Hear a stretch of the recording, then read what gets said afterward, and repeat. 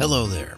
You're listening to 10 Questions, where we discuss the wetplate collodion process and the photographers that create these unique images known as ambrotypes and tintypes.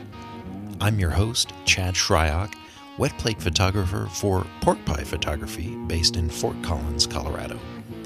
In each episode, I've asked a modern-day practitioner to sit down with me and talk about how they got involved with this vintage process, share some information on their gear and studio, and provide some valuable insights into their creative process. So whether you're just beginning to dabble your toes in the collodion ethers, or you're a seasoned silverbath expert, hang on and see what develops with 10 Questions.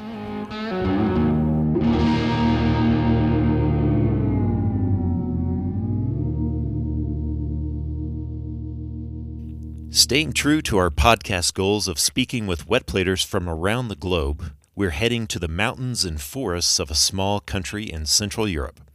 This long-haired wild man of a photographer has created intriguing portraits of himself, his family, and others, as well as beautiful images of nature while traveling around in his 1972 Landrover expedition. Based in Slovenia, I'd like to welcome Borut Peterlin to 10 Questions. Borut, thanks for joining the program. Oh, it's an honor, it's a pleasure, and it's a good idea to spend the evening. So I'm glad to be your guest. Yeah, thanks for being my inaugural international guest, for sure. Good. Yeah, it's great to finally talk to you and hopefully learn more about your experience and maybe talk about the current collodion movement that's taking place in Europe. Okay. So you attended the Film and TV School of the Academy of Performing Arts in Prague, or FAMU as it's known, right? That's correct. I did my BA in Prague, in Czech Republic. Then I went after my bachelor degree, I went to work for Benetton in Italy, or Fabrica, more specifically. And then I did also postgraduate studies in London College of Printing, or as it's renamed now to London College of Communication. So, and then, that's like my formal education. But then I also took workshops with Mark Osterman in Rochester, George Eastman House. Okay. And and I also took workshops with Calvin Greer, who is a master, probably the best carbon printer in the world. So yeah, I give a lot of attention to the education. Great. Yeah, I saw that the film school that you went to is the 5th oldest film school in the world, so it's been around for quite some time. What was your primary focus in your studies there? Well, let's say like this. First of all, before I got to the academy, I finished my school for carpentry. So, I love photography all my life. I mean, not all my life, from age 11. But I didn't have equipment. As you know, the photography can get expensive. Oh, yeah. And I didn't have a good, I had like an old Russian camera that was not even working. The light meter wasn't working. So I didn't have any nothing to show, basically. But I had a lot of passion. I just keep on doing. So what I'm trying to say is that it was like a giant leap for me to get from the from the carpentry school to the academy for photography and film. And I've done that in a quite good, let's say, with the style. How does this proverb says? Basically, if you don't know what you're doing, you're either crazy or original, or both. I didn't have any contact with anybody from photography. I had one person who taught me how to technically develop black and white print and expose properly the film. But that was it, from what photography should be, what photography could be.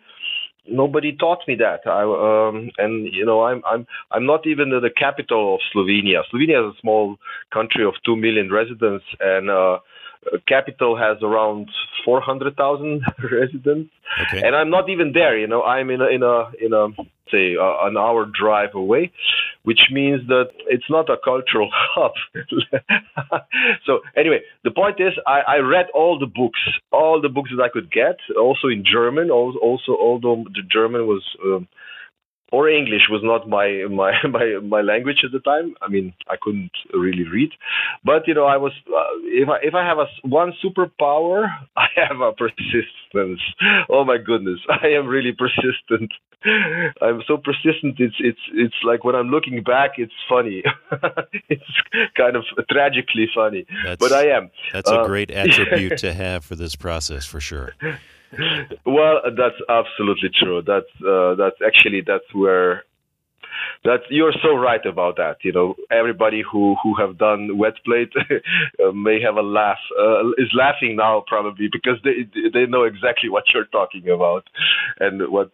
So what I'm trying to say, let's say, like if you're talking photography, like basically we had to illustrate one for entry exam. We had to illustrate one text. And I wrote, you could take whatever poem, whatever text from the book, whatever. But I wrote my own text and my own story, and it was like Little Red Riding Hood Part 2, which means that Little Red Riding Hood the story was happening in the city, not in the forest. The Little Red Riding Hood was a bad guy, and the wolf or the dog was a victim, and everything. I flipped everything around, and I used some really crazy technique of retouching. We are talking about 1993 year, so or even 1993. So basically everything was done by pre-digital for sure, yeah. Absolutely. So everything was done by hand, and and on Cibachrome. Older photographers knows what that is. So basically, that you have a slide transparency, and then you positive you enlarge through a larger to a positive, from positive to positive, which basically the process doesn't. I mean, probably in the United States you can still find one or two labs that can do that, but in Europe maybe you can get one or two, but basically it's extinct. The process is extinct because it's super poisonous, and nobody's doing the transparency anymore, or not many. So what I'm trying to say is, like, this was very technically it was original idea. It was very technically challenging, and when I got to the academy and when I was accepted, they asked me how I've done it. I have to show them how I've done it. So it was good. Was good. So I'm assuming that you were primarily based in film photography at that time, and a lot of printing out type processes. Did you even hear about wetplate during your time there? No. Yeah. No, not at all. Not at all. I still remember the day when I saw wetplate, when I decided this is something that I'm going to do. It was in London. There was I had a solo exhibition there at the host gallery. So at that time, also Sally Mann was exhibiting in Photographers Gallery, in London's Photographers Gallery. Okay. And I clearly remember 1994 when Sally Mann was not yet Sally Mann.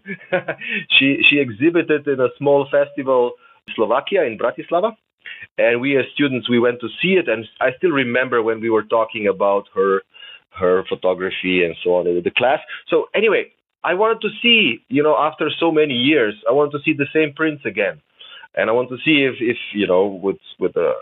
if I will still be impressed. And yes, I was still impressed by her printing. I mean, by images everybody knows, but print is a print. So it's a masterpiece, each of them. But I got there and I saw these crazy pictures, and I wasn't really sure. And then, of course, I read what is everything that is about the exhibition, and of course, I learned what wetplate is. It was the first time that I saw that somebody was using this handmade, handcrafted photography process in contemporary art, and I was like, on that spot, I decided this is something that I'm going to do. And since I'm a professional photographer, I cannot do, I don't want to do it just for during the, it's not a weekend project, is, another life's goal. Right. You were going to jump right into it then. So, that's right. So when was it that you actually started learning about the process? Oh, it took me like another 2 years to actually get all the chemistry and people that could talk to me. I've learned in Serbia, actually. There was one guy, Misha Kiskenovic, who had a workshop there, and I went to Serbia, which is, I don't know, 5-6 hours drive to get to the place, and I've learned there the basics. And then, of course, on Facebook, the wetplate community is very well connected. And me and Misha, I was interested from the start into wetplate negatives. Wetplate positives are great, are really great. I totally understand and totally get it why it's so popular. But for me personally, a negative is something that I want to do. I can talk about that later. But the point is that what I'm trying to say is that because I was interested in negative and not so much into positive, Mark Osterman just came, left a comment, and then we started to chat. And actually, when he was coming, when he had he was guest in Munich, Germany, so that's like 5 hours drive away north. Of course, I went to see him. To meet the man, and and this was really awesome because from that moment, you know how it is. If you meet a master and the guy who really understands and feels the process gives you the advices, you get the insights that you cannot get from the books or so anyway, so this was this was really special and from there on, here I am. Yeah. Borut, tell me this. Had you ever seen the process performed before you went to Serbia, or was your time with Misha, that was really like your first up close, like, wow, this is how you make these images? Yes, exactly. In person, that's the first time I've seen it. But otherwise, on the internet, I saw whatever I could saw. I could, so I saw. I got a lot of information, but you know how it is. When you first see it, you first see it. Sure. I am that kind of person. So that was 2011. Okay. What was your first plate that you actually created? What was the image of? I'm not sure if it was like a still life. I know I'm not sure which was the first, but I know that I can recall first four that I made there. I'm not sure which one was the first, but I think it was like kind of like a still life or something like that. I'm not sure. Yeah. So I noticed that you shoot a variety of different subjects, whether it's portraiture or landscapes and even a lot of self-portraits that you've done over the years. Mm-hmm. Do you have a particular subject that you prefer or like to photograph? Yeah. Well, let's say like this. If we are talking about subject and from this point of view, there is a rule. If you want to be successful photographer, whatever, you have to have your own style. But the problem is, that I get really, I know a lot about photography, and then I don't want to, and I get bored with the routine. I'm kind of, oh my goodness. So let's say when I'm thinking about the project, I'm thinking about what I want to share, what kind of aesthetic I want to share, and then I choose everything accordingly, which process, which camera, which lens, and so on and so on and so forth. So for different projects, I tried different cameras, different lenses, and I saw that some of them are working better than the other. And for different process, it's just the opposite, So I'm really, really, I wouldn't say that I have a lot. What does it mean to have a lot of equipment?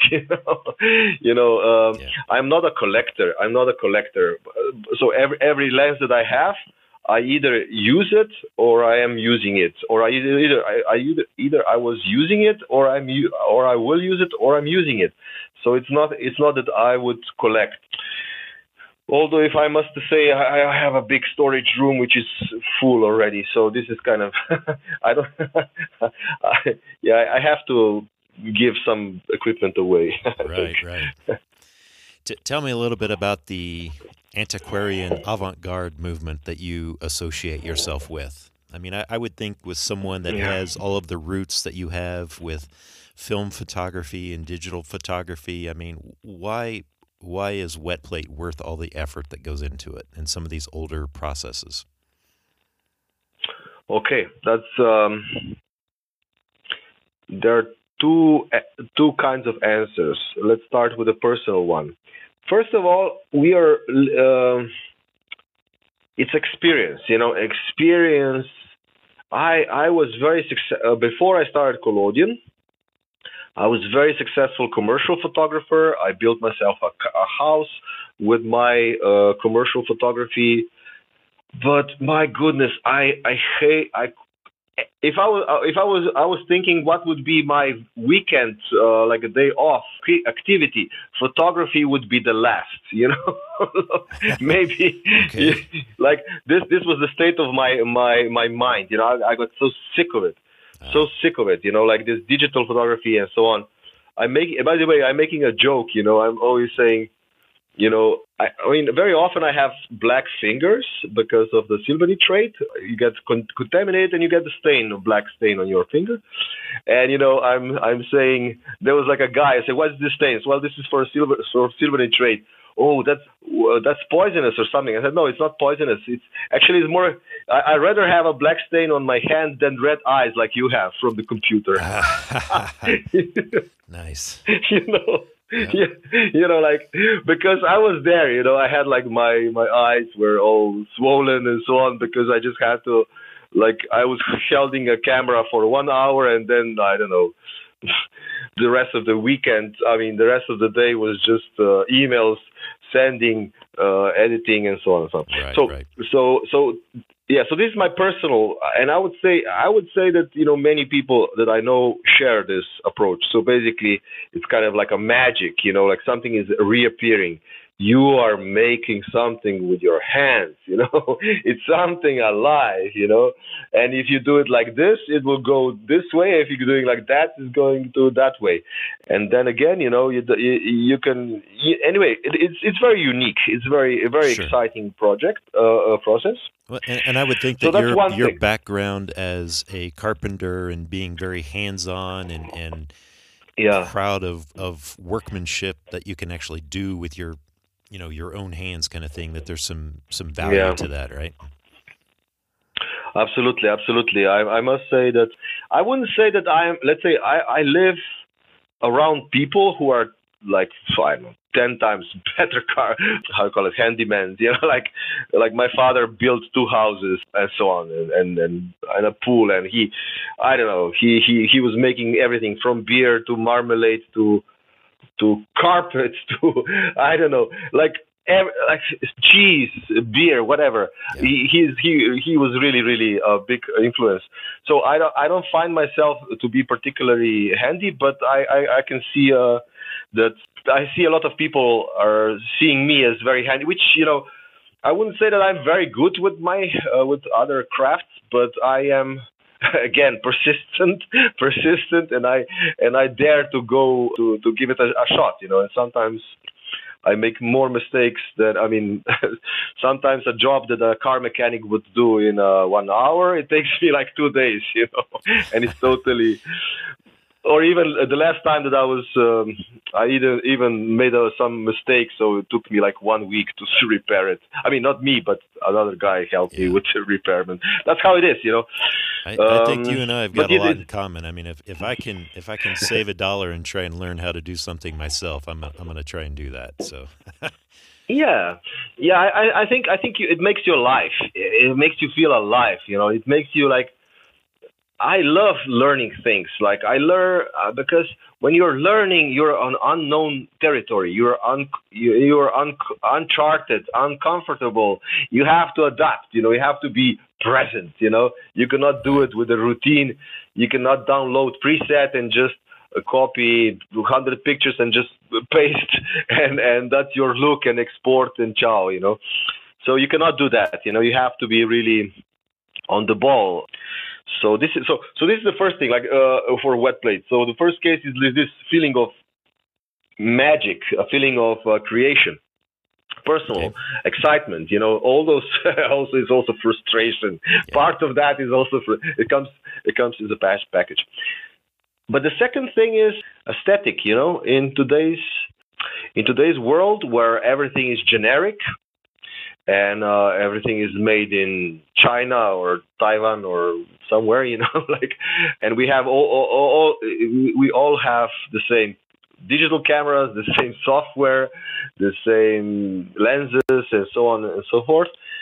And now, now comes somebody that does something with their hands, and they're using the lenses from, I don't know, they're like more than 100 years old.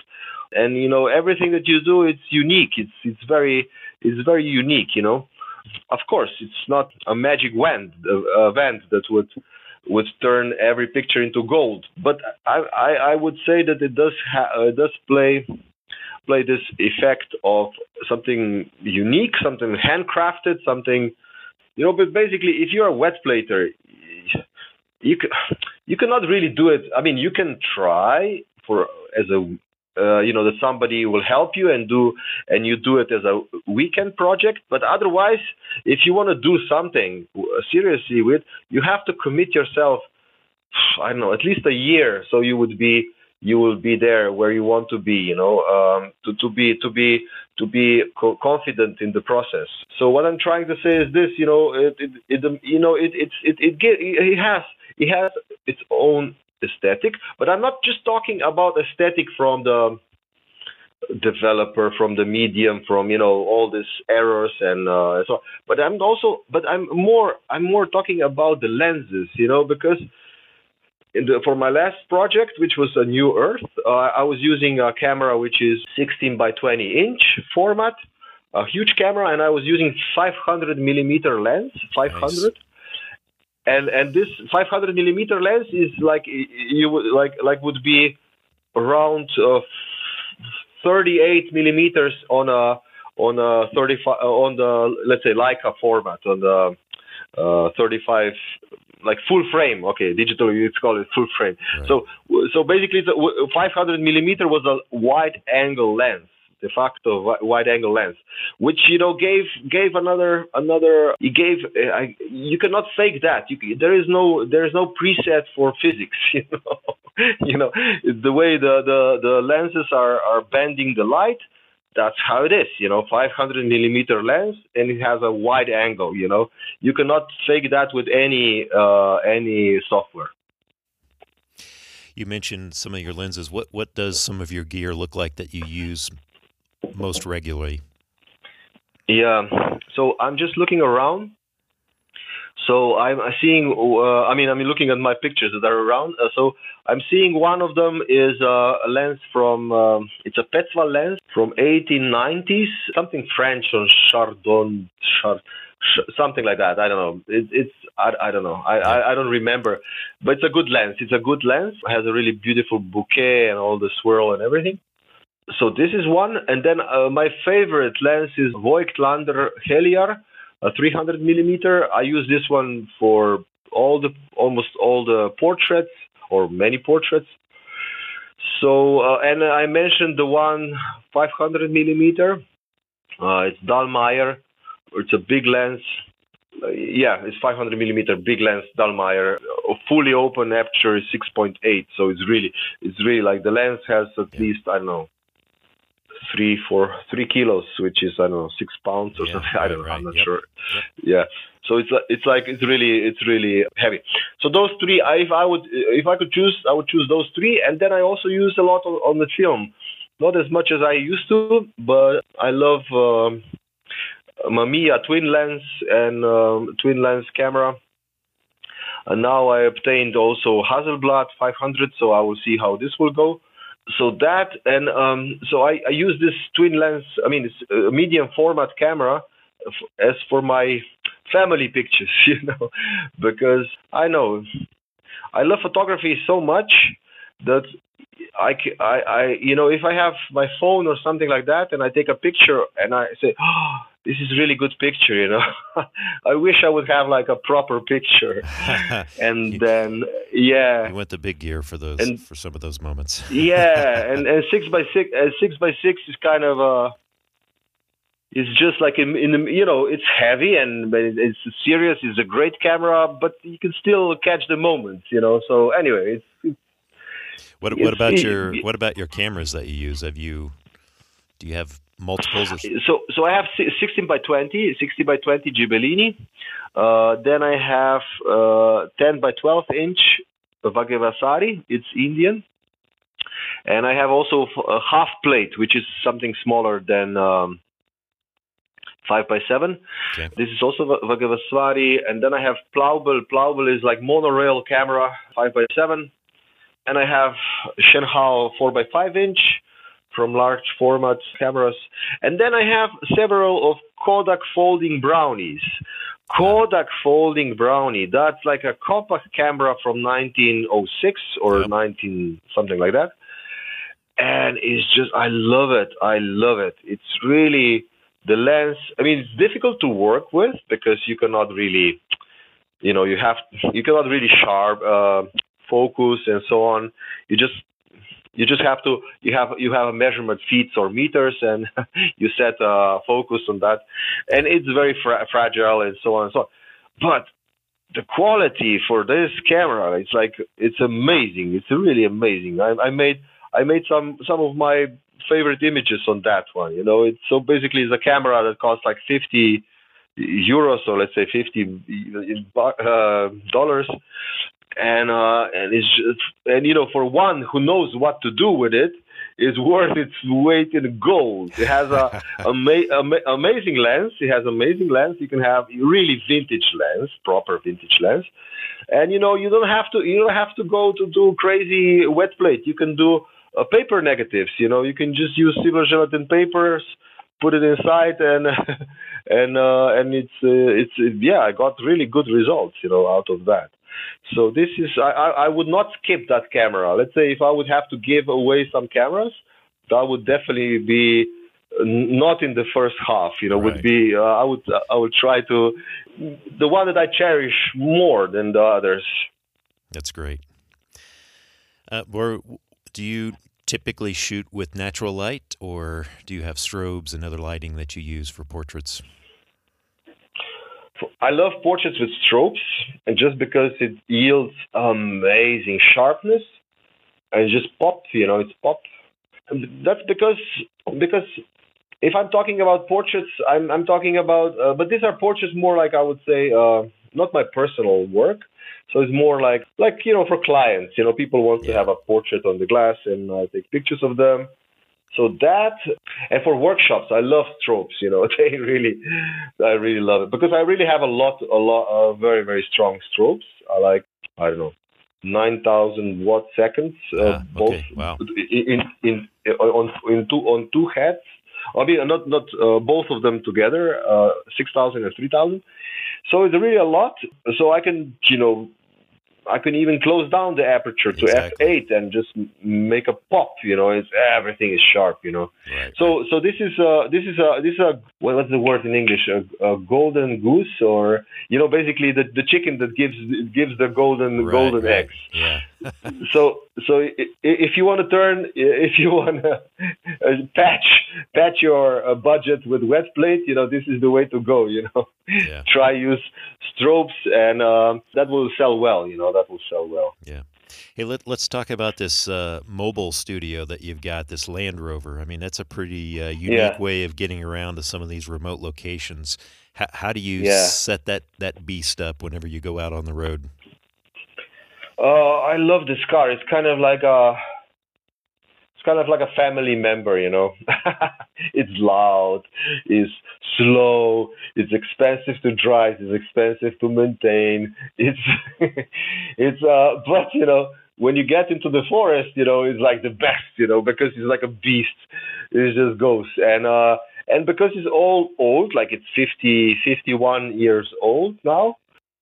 So it also has all the scratches are on. So I don't really care if I drive through the branches and it goes like that. If you would have like a normal, like a civilian car, quote unquote, you wouldn't go where I go. Yeah. So hey, Borut, I'm 50 years old too, so I've got a lot of those same scratches. I'm getting there in 2 years. So, so do you? I take it you have a portable darkroom that you take out with you when you do a lot of these type of location shots. Is it built into your Landrover, or is it a separate box that you pull out and set up? What's that look like? I have two versions. One, let's say if I have 60 by 20 inch, I just have one option, which is a darkroom tent. That's all. It's too big. It's too big to handle those big plates. But if I have like up to 10 by 12 inch, I have like a dark box that is installed in the landy, and I also have a container with water on the roof. So I have like running water, and then I have also the sink. I designed it myself, and I did a lot of improvements while I was building it. So my dark box is like a Frankenstein, like patched up here, patched up there. Each screw is different, but it works, and I'm really satisfied with it. But I'm now, because it works. I'm so lazy not to do it now when I know everything, how it's all the measurements and all the little details. I don't want to do I should do another copy, so basically another version to be like more. Like to be more tight, but I never did. So nice. Have you ever got that thing stuck in the mud before? Oh, many times. Yeah, but I would say like this, that I was really stuck was just in the beginning, that I had to call my neighbor. I went to called my neighbor. He came with his tractor that he's pulling the trees out of, from the, lumberjack tractor, and he pulled me out from this. So that was the time that I really didn't. Yeah, I was like in the beginning, in the first month owning a Landrover. So I thought, I didn't really understood what are the dangers and what are not dangerous, So basically, so you can get yourself really easily stuck. It's good to have a neighbor with a tractor to pull you out of those tight that's spots. Right. That's right. Oh, I want to say this anecdote. So basically, I got stuck and I said, okay, I will not get to the spot that I wanted to go. I called my neighbor. He said, I will come in a half an hour or whatever, 45 minutes. I said, okay, what should I do? I have all the gear here, so I opened everything, the tent and everything. That time I had tent. I think I had a tent, yeah. Never mind. I did, and I set up my wetplate stuff, and I photographed it, and I did one really nice negative. And when the neighbor with tractor came and pulled out my car, I gave him a picture of a tree that I took a photo there, as a thank you, So nice. So he was happy that it took him like half an hour to get me out, and he got like a nice picture. Very nice. Hey, Borat, I think that you either have a book in the works, or maybe it's close to being released. Tell me what that process was like to go through, and I mean, how do you select the pictures that you're trying to publish in these books whenever they all have some special meaning to you? First of all, I start with the concept. I have an idea what I want to say, or even if I don't have the words. Even when I say I have a concept or I have an idea what I want to say, that maybe it's not. I don't mean it in a literal with words. Maybe I just want to convey a feeling of, let's say, a positive feeling or a negative feeling, whatever. Let's say in my first real book was a father tale, was a story about being a parent, story about delights and fears being a father or a parent, So basically, it was like half of the images were very positive and half of the images were kind of like you can feel the fear and the black coming in. And, by my surprise, I realized that I can, in this story of my kids, basically, and myself, I can include pictures of pictures of landscapes, trees, rocks, whatever. Why? Because I was just looking what kind of feeling this picture gives me. Like what is it talking? If I put this picture together with this picture, does it work? And so on and so on. So first of all, you have to have very clear concept. What are you trying to convey? What kind of message you want to convey? And usually it starts with this feeling. What you feel, and when you look at some pictures and so on. So this is very important. This is very important. And then it's easy. Then easy. Then you put two pictures together and you leave it. You cannot. You have to leave it for a while and then see it again next day and the next day and the next day, right. And then it adds up. But I love this process. Oh my goodness, this is probably my favorite part of being a photographer. Is like making books. I was photo editor for a magazine for a long time, like 7 years, 8 years, something like that. And and I've learned something about it. And I always had a passion of buying books, if not collecting photo books. So that's how it is. I love it. So what is the subject of this most recent publication that you've got that's coming out? Yeah. Well, the one that I'm working on is a manual, so this doesn't count on this. But the one that I made, already published, is a New Earth. It's a project about a man and nature, and basically it's very, I would say, spiritual in the sense of it talks about existence, raising awareness, who we are, what we are, and basically emotions, and It's very interesting. This is the first project. This project started in 2020, in the beginning of COVID, and since we were all closed, we were watching YouTube very often. And I checked a lot of photography channels, and I was not impressed because how it is. They're like those 5 famous photographers all the time, reappearing. So I would say, and then I started to watch painters, like something about painting and painters, and I really got impressed, and I got into this mentality, and it really is in the mentality of building a picture, like thinking about elements and putting it together and so on. It was very, very different than all my other work.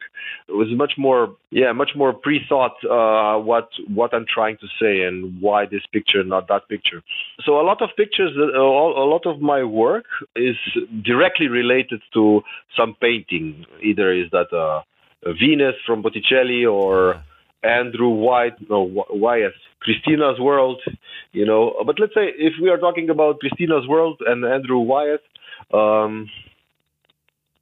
let's say it's a very famous painting of this lady lying on the floor because she was paralyzed and she was refusing to have any aid, like a wheelchair or something. So she was crawling through the landscapes to get to the house and so on. So Andrew Wyeth saw that and he painted it. So I didn't want to remake the image, I didn't want to remake the image. I just wanted to take the feeling that I felt, and I just wanted to make. I used the body language, like the pose of the body on the floor, but all the rest is different, like in my photo. But I named it. I entitled it "In Christina's World." Not Christina's World, but in Christina's World. So it was like definitely a homage to that painting. And and Venus was also. So basically, that's my last project is about very much about consciousness, and first time in my life that I was writing and publishing poems. Those poems just came by themselves out and in the middle of the forest. So and it's perfect. They're really a great fit to photography. Really great fit to photography. Nice. You had mentioned your series of Father's Tale, and you've got quite a few different portfolios on your site, but Myself, as a father of two sons, I'm kind of drawn to some of those family photos that you've got in that series. Yeah. What was the real motivation behind that? You'd mentioned Sally Mann early on, and I know that she had done a lot of work with photographing her family. What motivated you for Father's Tale? Well, in 2016, when this project really became like I really decided that this is my work, my book. In 2016, I went through divorce from the relationship, from a marriage from the relationship that lasted 21 years. So photography at that time was a bridge between me and my kids, So what should we do? Let's go and take a picture, And then we spent a day. They were posing, and we went for pizza or whatever. We brought a picnic stuff, and they were in the nature and so on. So we had kind of like a good excuse to hang around together. And I had like my camera always. So I had this 6x6 twin lens camera that I mentioned before. And then I have also this wetplate stuff. Wetplate material. But of course, for wetplate, but it was fun, Like we went with the Landrover to some place in a forest, or some location, and then and usually we went not only three, but we also got my friends or nieces and so on. So I was like a lot of kids, and they enjoyed playing themselves. They enjoyed playing. And when I was ready, I just said, okay, you two get here, you do like this, and they were posing, and I took a picture, and they went off, to play again. So that was really a good way of hanging around. And as I said, that photography was really important time, and really bring everything into place. My fatherhood to my kids, and that's what it was. Do your kids ever complain about getting their photo taken? The old Dad's getting his camera out again bit. Yeah, now they are teenagers and they don't want to be photographed. So now it's over, Yeah. But I have a son which is 3.5 years old, and he loves this cameras, either to take pictures or to be photographed, So we will see what will happen. Is there anyone, like, if you could take an image of anybody, if you could set them down in some studio environment to photograph them, who would that be for you? Like a person that I want to photograph. Yeah, it could be anybody. Minor White. I would like Minor White. It's do you know this photographer? Minor White. I think he is American, of course, but he's the first who had the cover of, what was it? Was it a Time magazine? He had the first cover. Anyway, he was very interesting guy, very, very interesting guy, because he was also teaching, and he was interested in psychology, and he was interested in, let's say, his students, before they were viewing the photographs, he got them hypnotized. They got like an experiment. They got all hypnotized, and they were watching these pictures and what they feel and so on. So he was a very interesting guy. Also, the book The Mind's Eye from Henri Cartier-Bresson is very important for me. Who would be anybody? Yeah, that's the thing. Like, it's very, now when you're asking me this, I feel very uncomfortable. Why? Because you know why? Let me tell you why. Because now I'm thinking, who would I like to hang around with? And now I have this bloody camera in front of me. I don't want to take a picture of him. I want to talk to him. You know what I mean? That's my idea. I don't want to take pictures. I want to talk to you. I have questions. Well, that is the beauty of this process, is that it takes so long to capture an image. You do have a lot of downtime that you can kind of interact. That's true. So. That's true. Yeah. Talking about that happened to me twice in my life, that there was like something so beautiful that I didn't want to look through the camera. I wanted to see it with my bare eyes. and once was the birth of my first child. I I had a camera there. That was something life changing, and there was also a sun eclipse. When I saw the first time, actually the only time, full sun eclipse.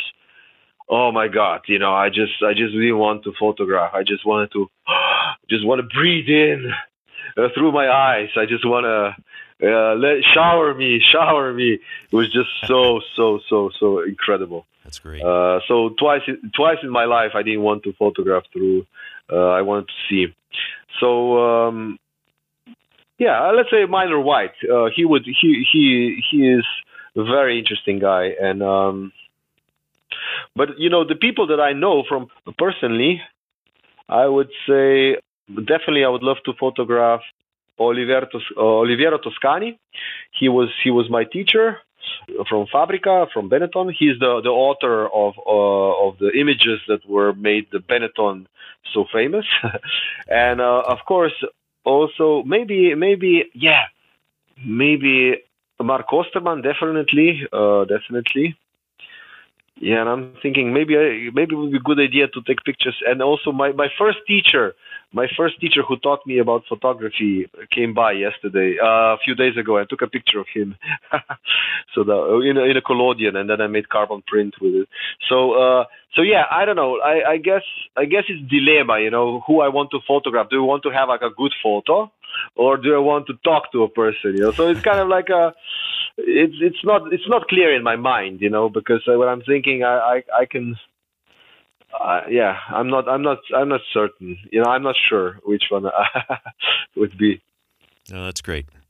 Hey, let's talk about the state of collodion photography in Europe. At least here in the U.S., it just seems like we're going through this explosion of people over the last, really, 3 to 4 years that have jumped into this process. What do things look like in Europe? Is it kind of gaining traction as a photographic art, or is it still kind of limited to kind of a certain set of practitioners? The wet plate collodion process, became popularized by, I would say, Sally Mann.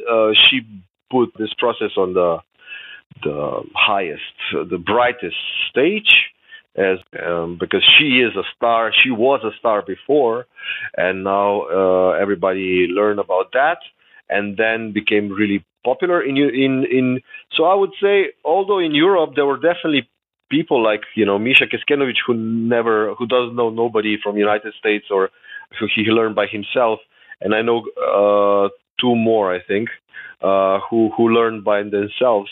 But mostly the popularization came from United States, and I would say, just like in United States, what I hear, the saturation came to the level. I mean, the wet art market became saturated with wet plate collodion, because in wet plate collodion, whatever you photograph, it looks sexy. So the question is why? Yeah. Why are you using this process? And just because it looks different, it was great in the beginning, but that first love for wet plate collodion process in the art market is gone. So yeah. So no, this is what I want to say. Yeah, maybe it'll start to turn the other way, and just some of the weekend warriors that take a couple of shots every so often, they might start to lose interest. It just seems like there's so many people that are shooting it now.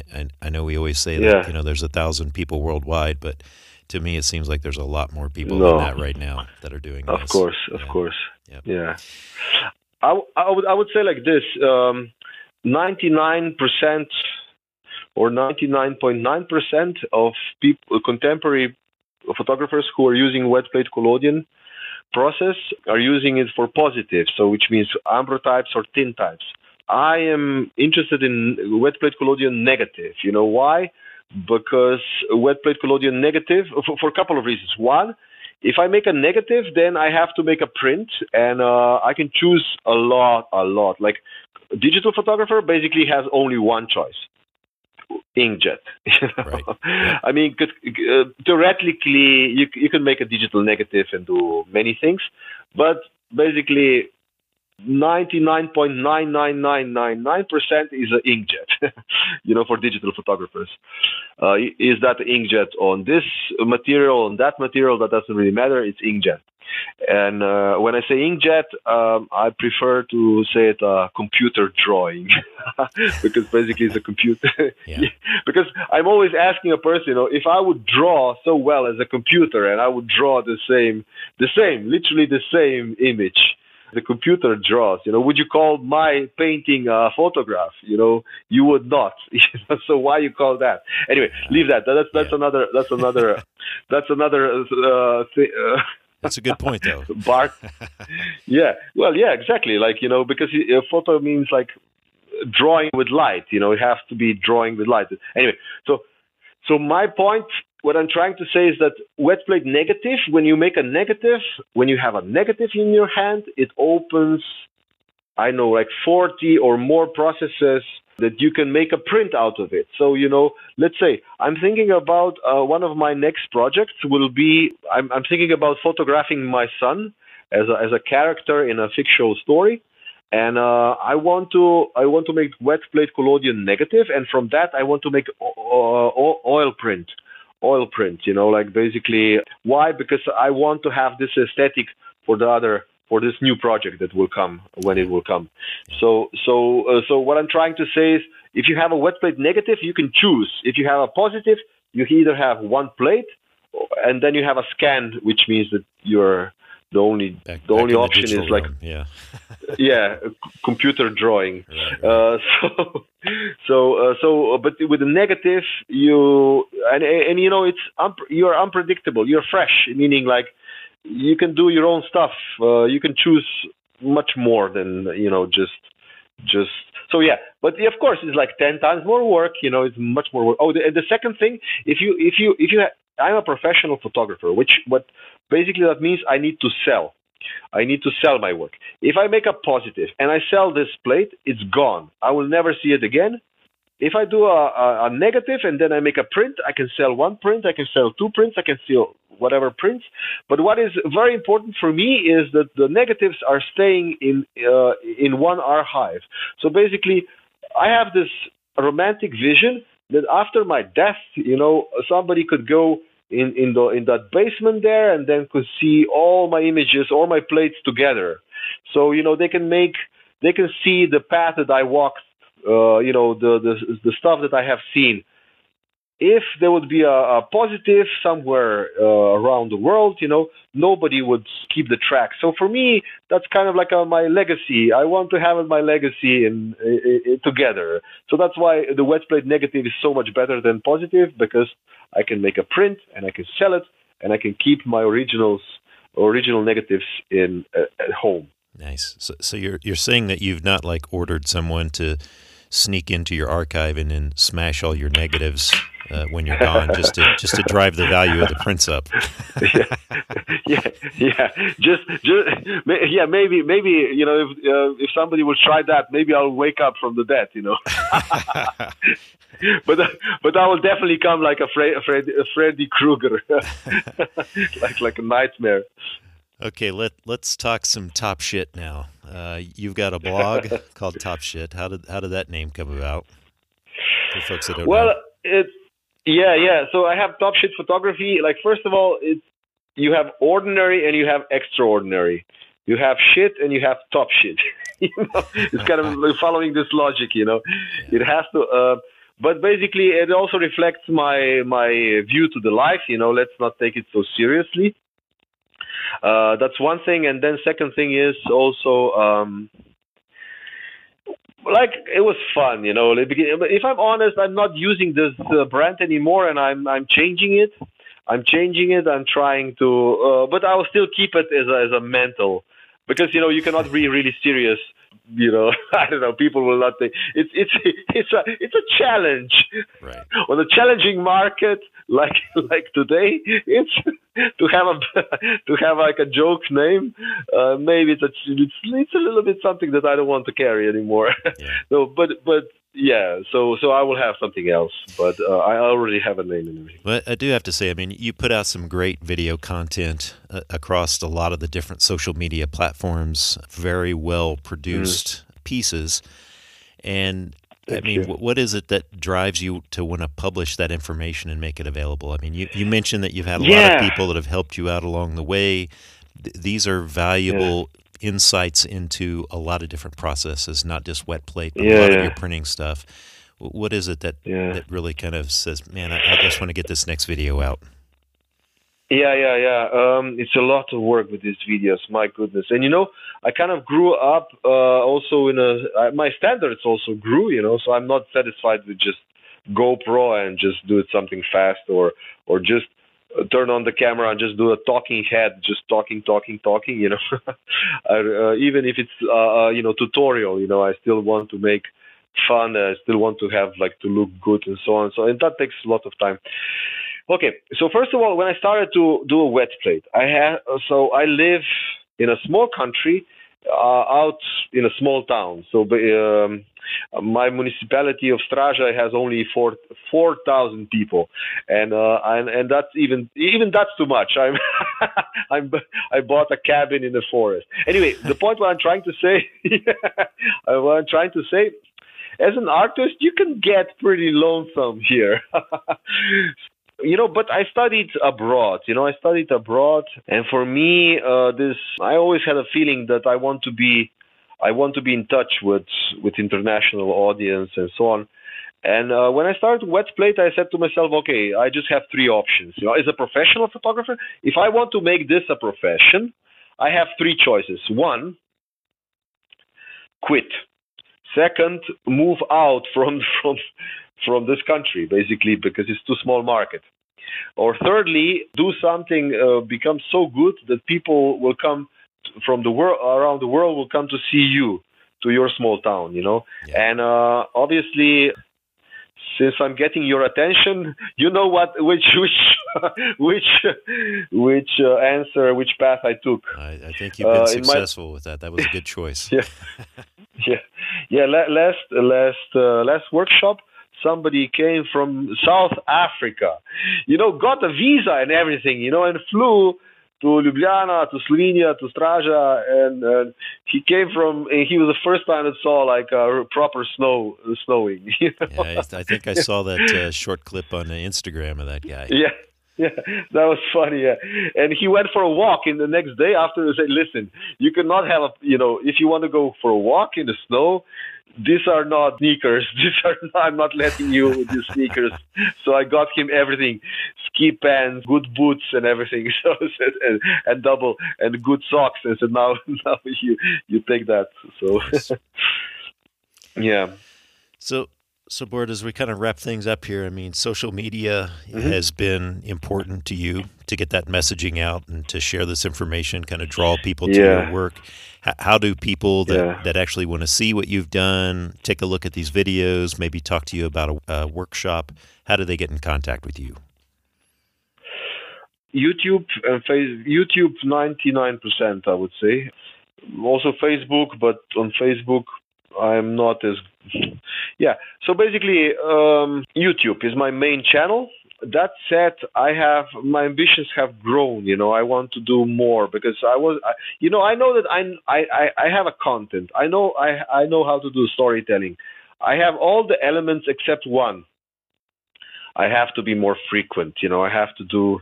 If I really want to do it, I have to do it. I don't know, at least twice a month, or even better, three times a month. Right. Or best would be every week. But I don't know. I have a lot of things going on. I have now exhibition coming in Prague, and then also in Portugal, in my small town, I forgot. And then in 1st and 2nd of April, we have a European collodion weekend in Tuscany, in Italy. So I will be pretty busy. I will keep myself pretty busy. Yeah. You mentioned the European collodion weekend, the ECW, I think, is the shortcut That's for right. that. Yep. What's it like being around all of the different folks that attend that? There's a lot of different experience levels, and A lot of people from all over the globe that have attended that. I don't know why here in the U.S. we can't get something similar to that set up, but what's it like just being around some of those folks that are maybe even mentors to you, or you've helped them out to get started in the process? It was great. It's great. It was first time that I got to meet strangers, and I was not called Borat. People know my name. They call me Borut. They were not calling me Borat. So that was great. Borut, you should have showed up in that bathing suit that Borat wears. I've done that. But not at the European Collodion weekend.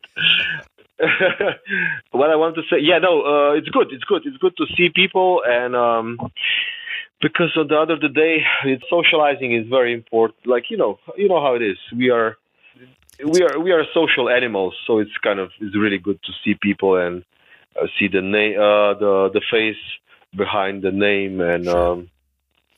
That's good. Yeah. Yeah, and even though there are a large number of people that do this process, it's still somewhat of a small community of folks, and I can see how that would be fun to get together with folks every so often and kind of see what they're up to. Yeah, and actually you learn a lot with this. Let's say if there are 30 people together, one has this approach. It's a little things, little things. But little things, they make a big difference, So you learn a lot by seeing also, like, I don't know, how somebody's using this trick to stabilize his camera more, or using this recipe for a negative or that, and so on. Cleaning the plates and so on. It's good to see. It's really good. It's really good to see this kind of a